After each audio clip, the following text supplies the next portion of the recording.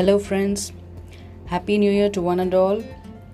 On this happy occasion of 2020 ending and 2021 beginning, I'm going to read out an amazing poem by Alfred Lord Tennyson, Ring Out Wild Bells, published in 1850 but relevant even today. It is an accepted English custom to ring English full circle bells, to ring out the old year and ring in the new year over midnight on New Year's Eve. Sometimes the bells are rung half muffled for the death of the old year, and then the muffles are removed to ring without muffling to mark the birth of the new year.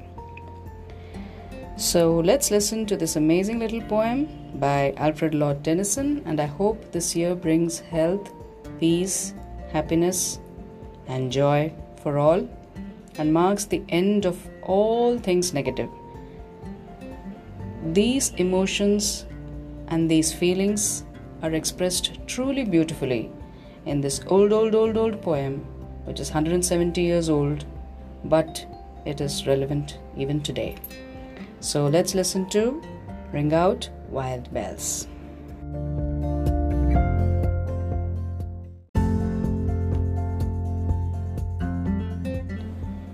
Ring Out Wild Bells by Alfred Lord Tennyson, published in 1850. Ring out, wild bells, to the wild sky, the flying cloud, the frosty light. The year is dying in the night. Ring out, wild bells, and let him die. Ring out the old, ring in the new. Ring happy bells across the snow. The year is going, let him go. Ring out the false, ring in the true. Ring out the grief that saps the mind. For those that hear, we see no more. Ring out the feud of rich and poor. Ring in redress to all mankind. Ring out a slowly dying cause and ancient forms of party strife. Ring in the nobler modes of life with sweeter manners, purer laws.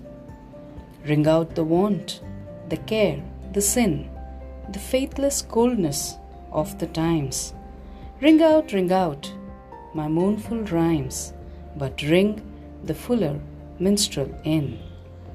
Ring out false pride in place and blood, the civic slander and the spite.